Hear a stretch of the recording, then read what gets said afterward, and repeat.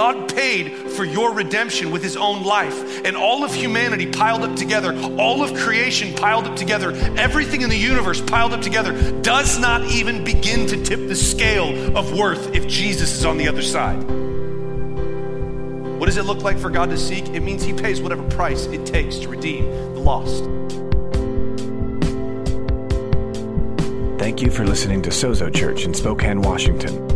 For more information on Sozo Church, visit sozospokane.com.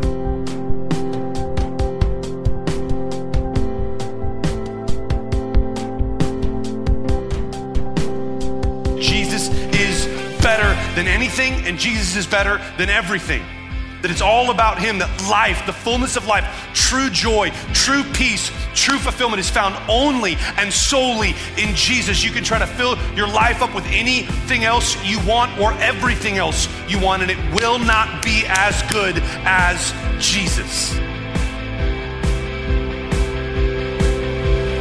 This is Sozo Church. And these verses in Colossians, Paul kind of drawing us back to the point of everything, drawing us back to the message, drawing us back to Christ, drawing us back to the church, drawing us back to the plan and the purposes of God in the earth. And so this morning, I'd like to do that.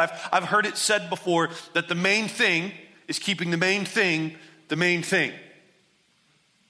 I remember sitting in a leadership training with Pastor Andy Stanley from Atlanta, and he says there's three primary things that can distract us from mission, from vision, from purpose. If you're a business owner, maybe these things will help. Three things. First is success, right? We succeed, and it's really easy in the face of success to kind of forget what we're really doing.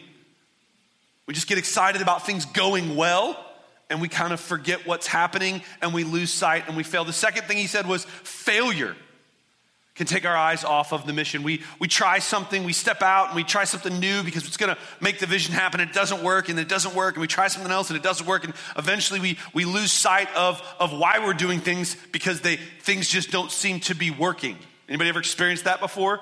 Anybody ever had a diet? I mean, a eating plan. They're not diets anymore. An eating plan, and you fail, so you just, like, you fail because you eat a little bit too much, and so you just decide, why not eat the whole tub of Haagen-Dazs?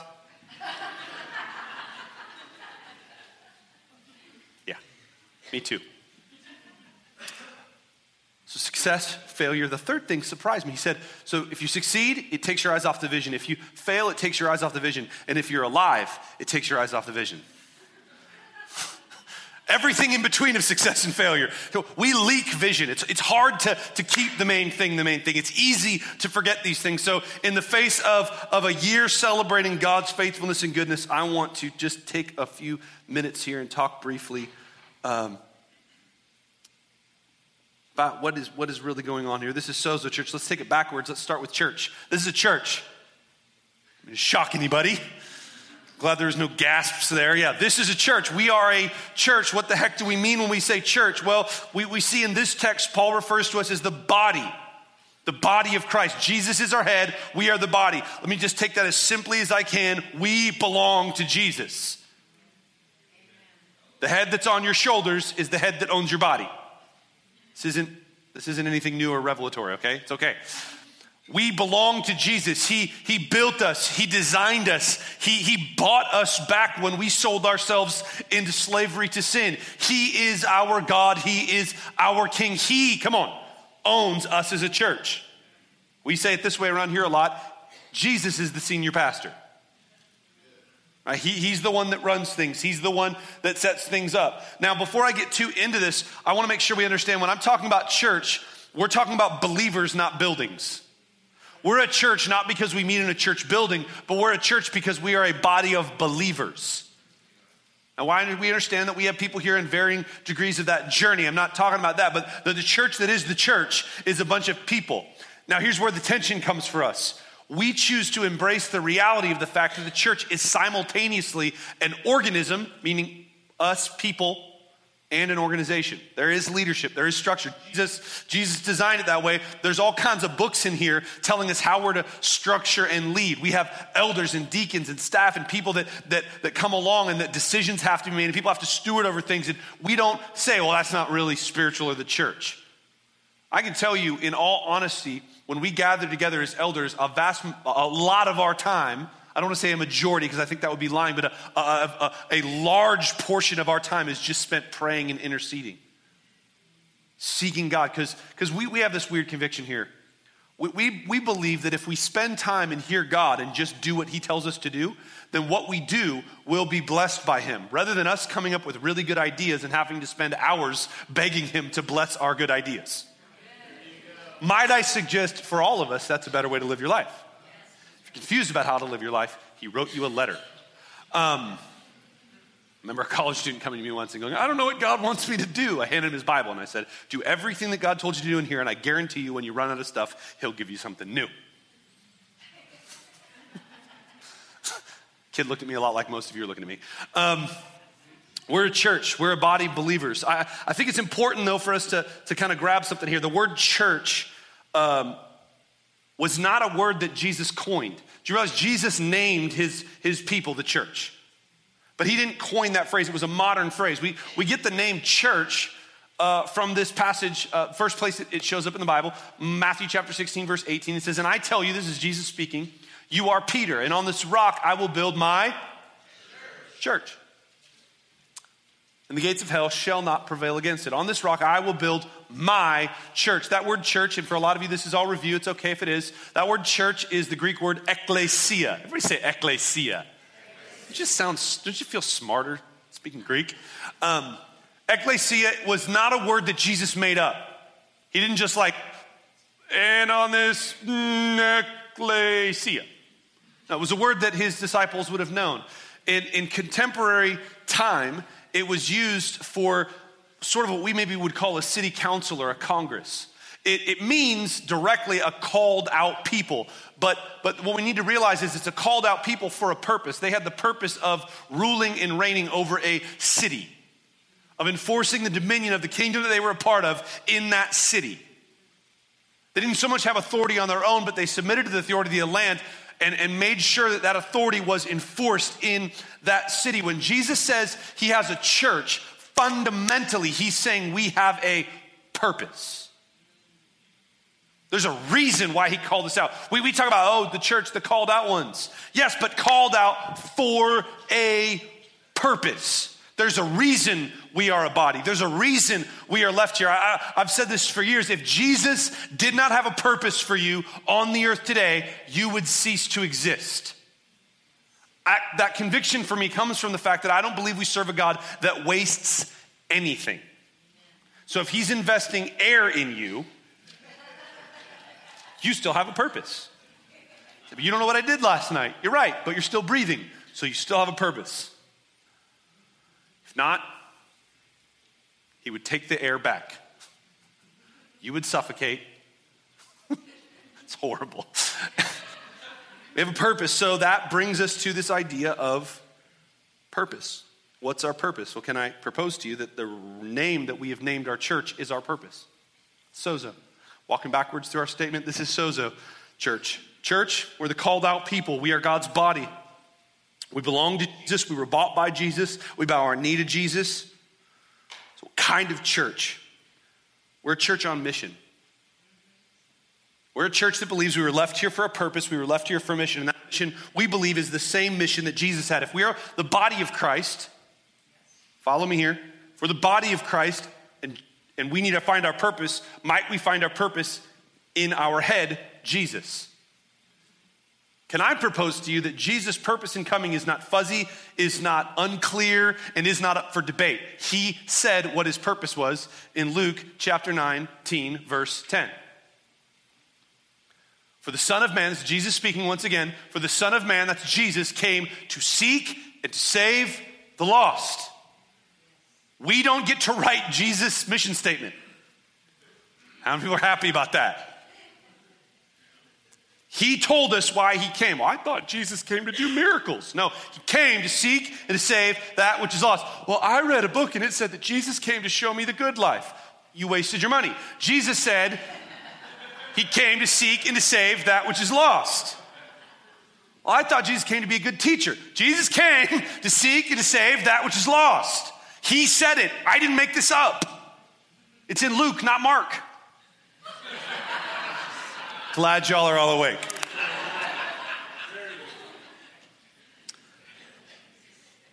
Jesus has a purpose. He set his purpose. We get our purpose from his purpose. Jesus came. You need to understand this. He's the incarnation. He's easiest way I can put incarnation. I don't have a lot of time to go here. Again, this is review. This is a football, right? This is review. Incarnation means that God came and put skin on. Came and he walked among us. He was with Jesus. Came. Son of Man came. He came. And he came with a purpose. To seek and to save. Now, I believe before we can understand what seek and save means, we need to understand this concept of lost. Have you ever stopped and tried to define words? It's a big part of my job, is trying to define what the Bible is saying to us. I don't believe my job is to come up here and just ramble on about my opinions. I believe my job is to open up the word and try to teach us from that word. And part of that is helping us understand the word. So lost is sort of an ambiguous word, if you really think about it. What I mean by that is we use it for a lot of different things. So I thought, well, I'll go to Greek and that'll help. It didn't at all. The Greek word is just as ambiguous as English. Do you understand what I mean by that? Lost. 2 sentences you've said before probably, or at least I've said before. I lost my keys. I lost my grandma. I lost them in very different ways. Hello? I did not lose my grandma in the same way I lost my keys. So what do we mean by lost? When Jesus says he came to seek and save that which is lost, what do we mean? 3 ways I define lostness. Lostness is blindness to the goodness of God. We say someone is lost, we need to understand they are blind to the goodness of God. I stand up here week in and week out and try to convince you that Jesus is better than anything and Jesus is better than everything. That it's all about him, that life, the fullness of life, true joy, true peace, true fulfillment is found only and solely in Jesus. You can try to fill your life up with anything else you want or everything else you want, and it will not be as good as Jesus. Lostness is blindness to the reality of that. See, it's not just that I don't want it, I can't even see it when I'm lost. I can't even see God as good in the lost state of my heart. I don't see him that way. I'm blind to it. Lostness is blindness. Secondly, lostness is deadness. It's being dead spiritually. God warned us that when we sin, when we choose our way instead of God's way, when we choose that what we know to be good and we choose our isolation and our separation and our independence rather than submission and surrender to him, we die inside. Lostness is blindness. Lostness is deadness. This last one is you're not going to like me anymore. Lostness is to be under the just wrath of God. Not a popular topic anymore. God, I know you all took a Bible as lit class in college from a long-haired hippie who told you that the God of the Old Testament was angry, but then he grew up and got into the New Testament. He's really happy and he pets sheep and he has feathered hair. Not true. Here's what we lose when we forget the wrath of God. We forget that the very same God who justly has wrath for those who have sinned is the very same God who chose to intervene against that wrath to redeem us. It's important for me that we don't abandon wrath because it diminishes the love of God. When we abandon wrath in some attempt to try to make God more loving, we actually make him less loving. So lostness. Do we understand lostness? It's blindness, it's deadness, and it's being under God's wrath. I believe the better we understand lostness, the better we will understand the magnitude of what it means for Jesus to seek and to save that which is lost. So let's look at that. Seek and save. He says he seeks. I'm going to shock some people. We are a seeker-sensitive church. I'm dead serious. We just know who the real seeker is. Because Romans tells us that no people are seeking after God. God is seeking after people. So we're sensitive to the seeker, Jesus, who is seeking after those who are lost. What does it mean when Jesus says he's seeking those who are lost? My brain goes instantly to Luke chapter 15. We're not going to go there because I don't have enough time. But Luke chapter 15. In Luke chapter 15, Jesus tells us 3 accounts of 3 lost things. He tells us the story about the lost sheep, about a lost coin, and about a lost son. And I believe in these stories we see how God seeks. He tells us the story of a shepherd with 100 sheep, and one of those sheep being, we don't use the word stupid in my house, so silly. Sheep are silly. It has been said that sheep follow their stomach. A sheep is pretty much a Q-tip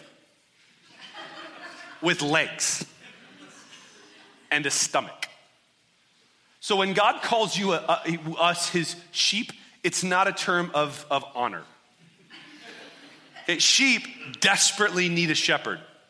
Sheep cannot exist truly without a shepherd because they are Q-tips with legs.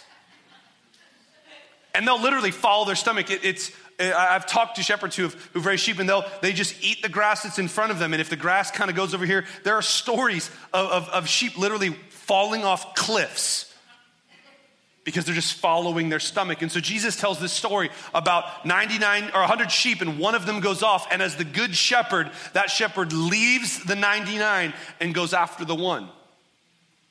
Leaves comfort, leaves security. I mean, really, I remember the first time I read this as a believer, I was like, dude, that is an irresponsible shepherd. You have 99 sheep to tend to. If that one silly sheep wants to march himself off a cliff, let him do it. No, God in his love says, I know you did this to yourself. I know this is your choice. I don't care. And he comes and he seeks. I don't know what seeking is like. It's leaving the 99 and going after the one, so that he can bring that one back and the 99 can be 100 again and be whole. Next, he talks about the lost coin.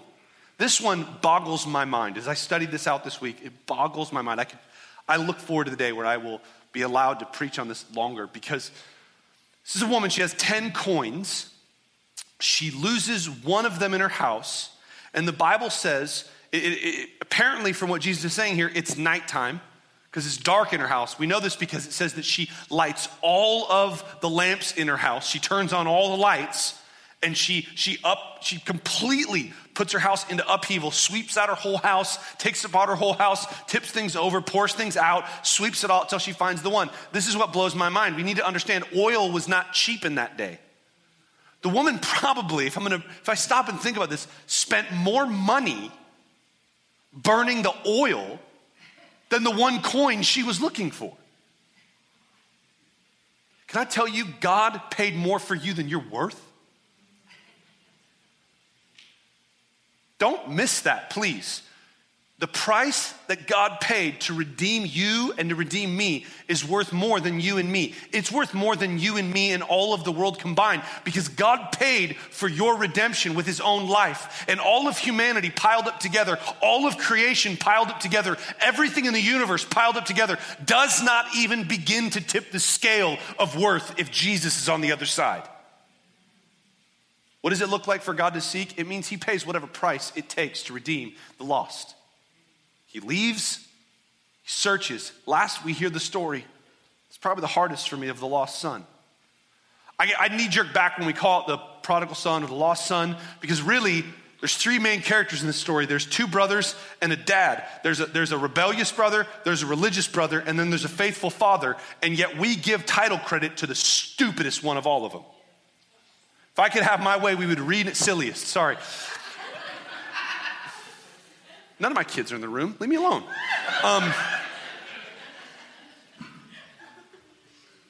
We give title credit to the son, when the father is the hero of the story. He's the only one that is not utterly jacked up.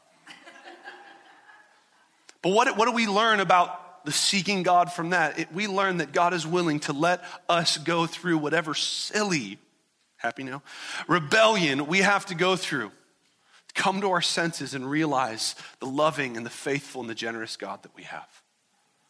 Want to know what seeking looks like? It looks like leaving the 99 and going after the one. Looks like investing whatever we have to find the lost. And it means watching and waiting as we know those who are running away from a God who loves them and cares for them. Which leads us to the last word. We understand what the lost are. We understand what seeking is. But he didn't just come to seek. He says he came to save. To seek and to save that which is lost. I think for too long as believers, we've been good with seeking, but we have not been good at proclaiming salvation. To seek and to save that which is lost. This verse is one of two verses, the second of which I am not going to read, because if I do, we will be here all morning. Where we got our name. That word saved in Greek is, come on, it's an open book test. It's in your bulletin. You read it when you came into the building. Sozo. It's a Greek word, means to save. No, I'm not a big Led Zeppelin fan. Well, I am, but that's not the name of our church. Sozo, to seek and to save that which is lost. I believe if we have a purpose, our purpose needs to be the same purpose that Jesus had, and Jesus' purpose was to save the lost. Now, please hear me, we are not a savior. Real happy about that. I'm excited I don't have to be crucified to save people. Jesus did that already. But our message is his message, the message of salvation. The word sozo in Greek, we simplify it by saying it means to heal, save, and redeem. And when we do that, to be honest, we sort of neuter the meaning because this is the mission. Not just to seek, but to save. To save, the word sozo really means to redeem back, to bring back to wholeness, to restore back to innocence. It's a word, it's really weird. When I started seeking it out one of the ways I try to study Greek is not to just read all the places in the Bible that it's mentioned. I would encourage you to do that for this word. But I also try to find it and at the time in contemporary Greek. And here's the weird thing about the word sozo. It appears very little in contemporary Greek because it was an impossibility.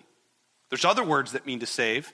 This one was not used as much because the best analogy that I heard for this was, imagine if you were to stand in front of a judge and be found truthfully, honestly guilty. You're guilty. The judge finds you guilty. The court finds you guilty. Now, there's this idea of the judge now, God now pronouncing you innocent because of what somebody else did, and that's certainly a major part of our redemption. But there's another piece to this word sozo. It literally means if that judge had the ability to go back in time and make you innocent, that's sozo. Doesn't just mean to save or to be found innocent. It means to be restored back to genuine wholeness and innocence. If you've got a Bible, I would encourage you to turn here. This to me is the picture of how that happens. And I believe a very important word for us as a church, and this is where we will eventually land.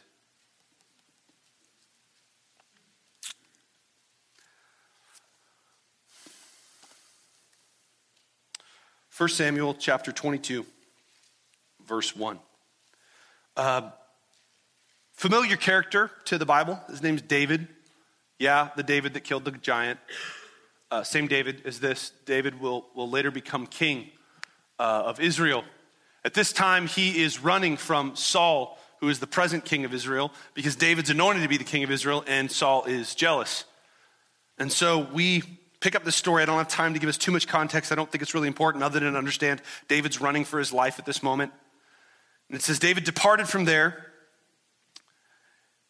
and escaped to the cave of Adullam.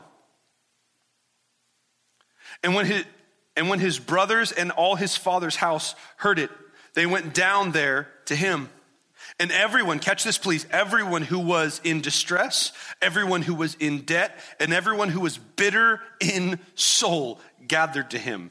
And he became commander over them. And there were with him about 400 men.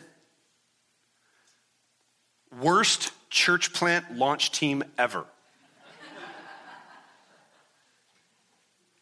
David is building an army, and God brings to him everyone who is distressed. That word literally means those who life has not given options. The word in Hebrew here, Old Testament was written in Hebrew, literally is the idea of this like a narrow passageway. Anybody ever gone hiking up in the mountains and had to kind of squeeze through little passageways to kind of keep going? That's the idea here. The distressed is these people who life has just closed in on. Distressed, those who are in debt. Debt, none of you know what it is. Hello, come on. Debt is debt. It means literally debt. It means to owe somebody something. But in this culture, what it literally meant was your life was on the line to this person. And then bitter in soul. Some translations say discontent. People that life had just lost all joy and meaning. Can I tell you, I don't have time to unpack this for you too much, but I believe that's a perfect picture of what sin does in our life.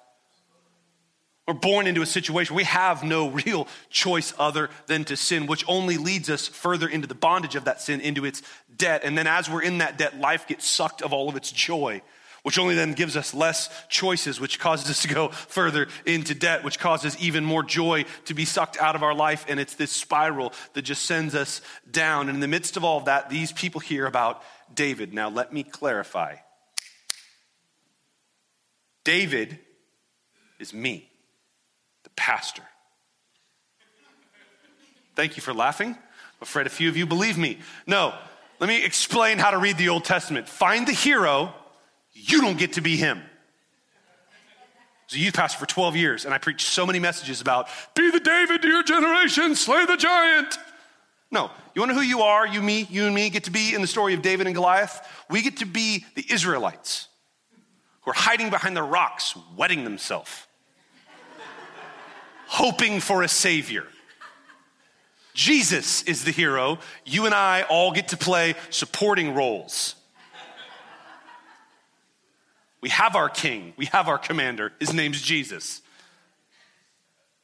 Who's it all about? Jesus. It's all about Jesus. So here we see David, two types of people actually gathered to him. His family, those who bore his name and his nature. And I wish I could find a nicer word for this. I promise you I tried. I even looked in the thesaurus. But being a preacher, they had to start with the same letter. His family and a bunch of failures. I mean, really, that's what they were. Here's the amazing thing about what David did. David becomes commander over them. That word literally means that they submitted to him as king. Is there a better picture of salvation than submitting to Jesus as king? We got a mess. We got nothing to offer. These guys, it wasn't like they came to David going like, hey, I know we're kind of a wreck, but no, they had no but except for their butt. These were not guys that added to David in any way. And yet, they come to him, and within chapters of the Bible, David turns these men into his famous mighty men of valor. See, mighty men of valor didn't come to David. People who were distressed and in debt and bitter of soul came to David. And David turned those men into mighty men of valor. So that we don't even hear them connected to being distressed and in debt and discontent anymore. We just hear them as mighty men of valor. You want to know what sozo looks like? It looks like coming to Jesus, not with your chest puffed out going, hey, Jesus, I got something here you need. No, it means coming to Jesus and saying, I'm distressed. I'm in debt. I have a debt I can't pay. It's sucked my life of all the joy, and the only place I know to go is back to the place that puts me in distress again and puts me further in debt again and robs me of joy again. I got nothing, Jesus. And he takes that life, and by his grace and by his authority and by his power and by his blood and by his goodness and by his faithfulness, he transforms us into something we never, ever, ever, never, ever could have been. He makes us into his people. Can I tell us as a church right now, I feel like the Lord had this story of David on my heart.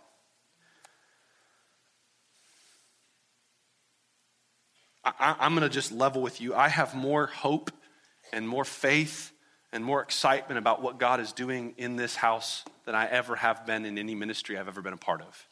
I've been doing this professionally. I've been doing this for a living.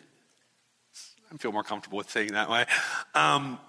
For about 15 years now. And by me saying I'm more excited now is not an indictment on my excitement in the past. I've been very excited about ministry in the past. I've been very excited about this church in the past, but I'm more excited now than I ever have been. And not just because I believe some amazing things are coming up. If we're going to finish looking at this statement, this is Sozo Church. This right now. This group of people, look around, this group of people, and I know we got a bunch of people missing, it's fine. They miss out. This is the called out people that God wants to use to proclaim his message of salvation to a bunch of broken, busted, disgusted people. See the city transformed. I believe God is drawing those two types of people to us right now. I know it because I know it practically, and I believe it prophetically, that God is drawing his family to this place. Because let's be real, do you think David really had time to disciple 400 people? No, his family did that with him. His family transformed those people together. God takes those who are isolated, the Bible says, and puts them in the midst of family. I believe he's drawing his family to this place, and I believe at the same time he's drawing those that are discontent and are distressed and are in debt to this place to see transformation happen. I believe with all of my heart that God wants to use this house to change this city. Forget that. I believe God wants to use the people that he brings here to influence the people that he brings to them. See, we'll get real excited about God wants to change the city through the church. We get slightly less excited about the idea that God wants to change those he puts in your life through your mouth. Well, I didn't sign up for that. Then you were in the wrong line. That's what we're about here. We have leveraged everything toward proclaiming the gospel to this city. People asked me when we first planted half of this church, what's your vision? What do you think God's called you to Spokane for? And I have a very small vision. To preach the gospel to every single person that lives in this city. It's a little thing. 500,000 people. No big deal. But there's other churches, and there's other churches, and we need them. Amen? But we're not going to not do our job just because there's other people on the team. That's you want to know you want to know 500,000 people. Let's preach to God. I don't know how many are going to get saved because I checked this morning. I'm not God. That's a good place to say amen. Especially when I'm driving on the freeway. I'm just told to preach the gospel. Let Jesus do the work. Amen?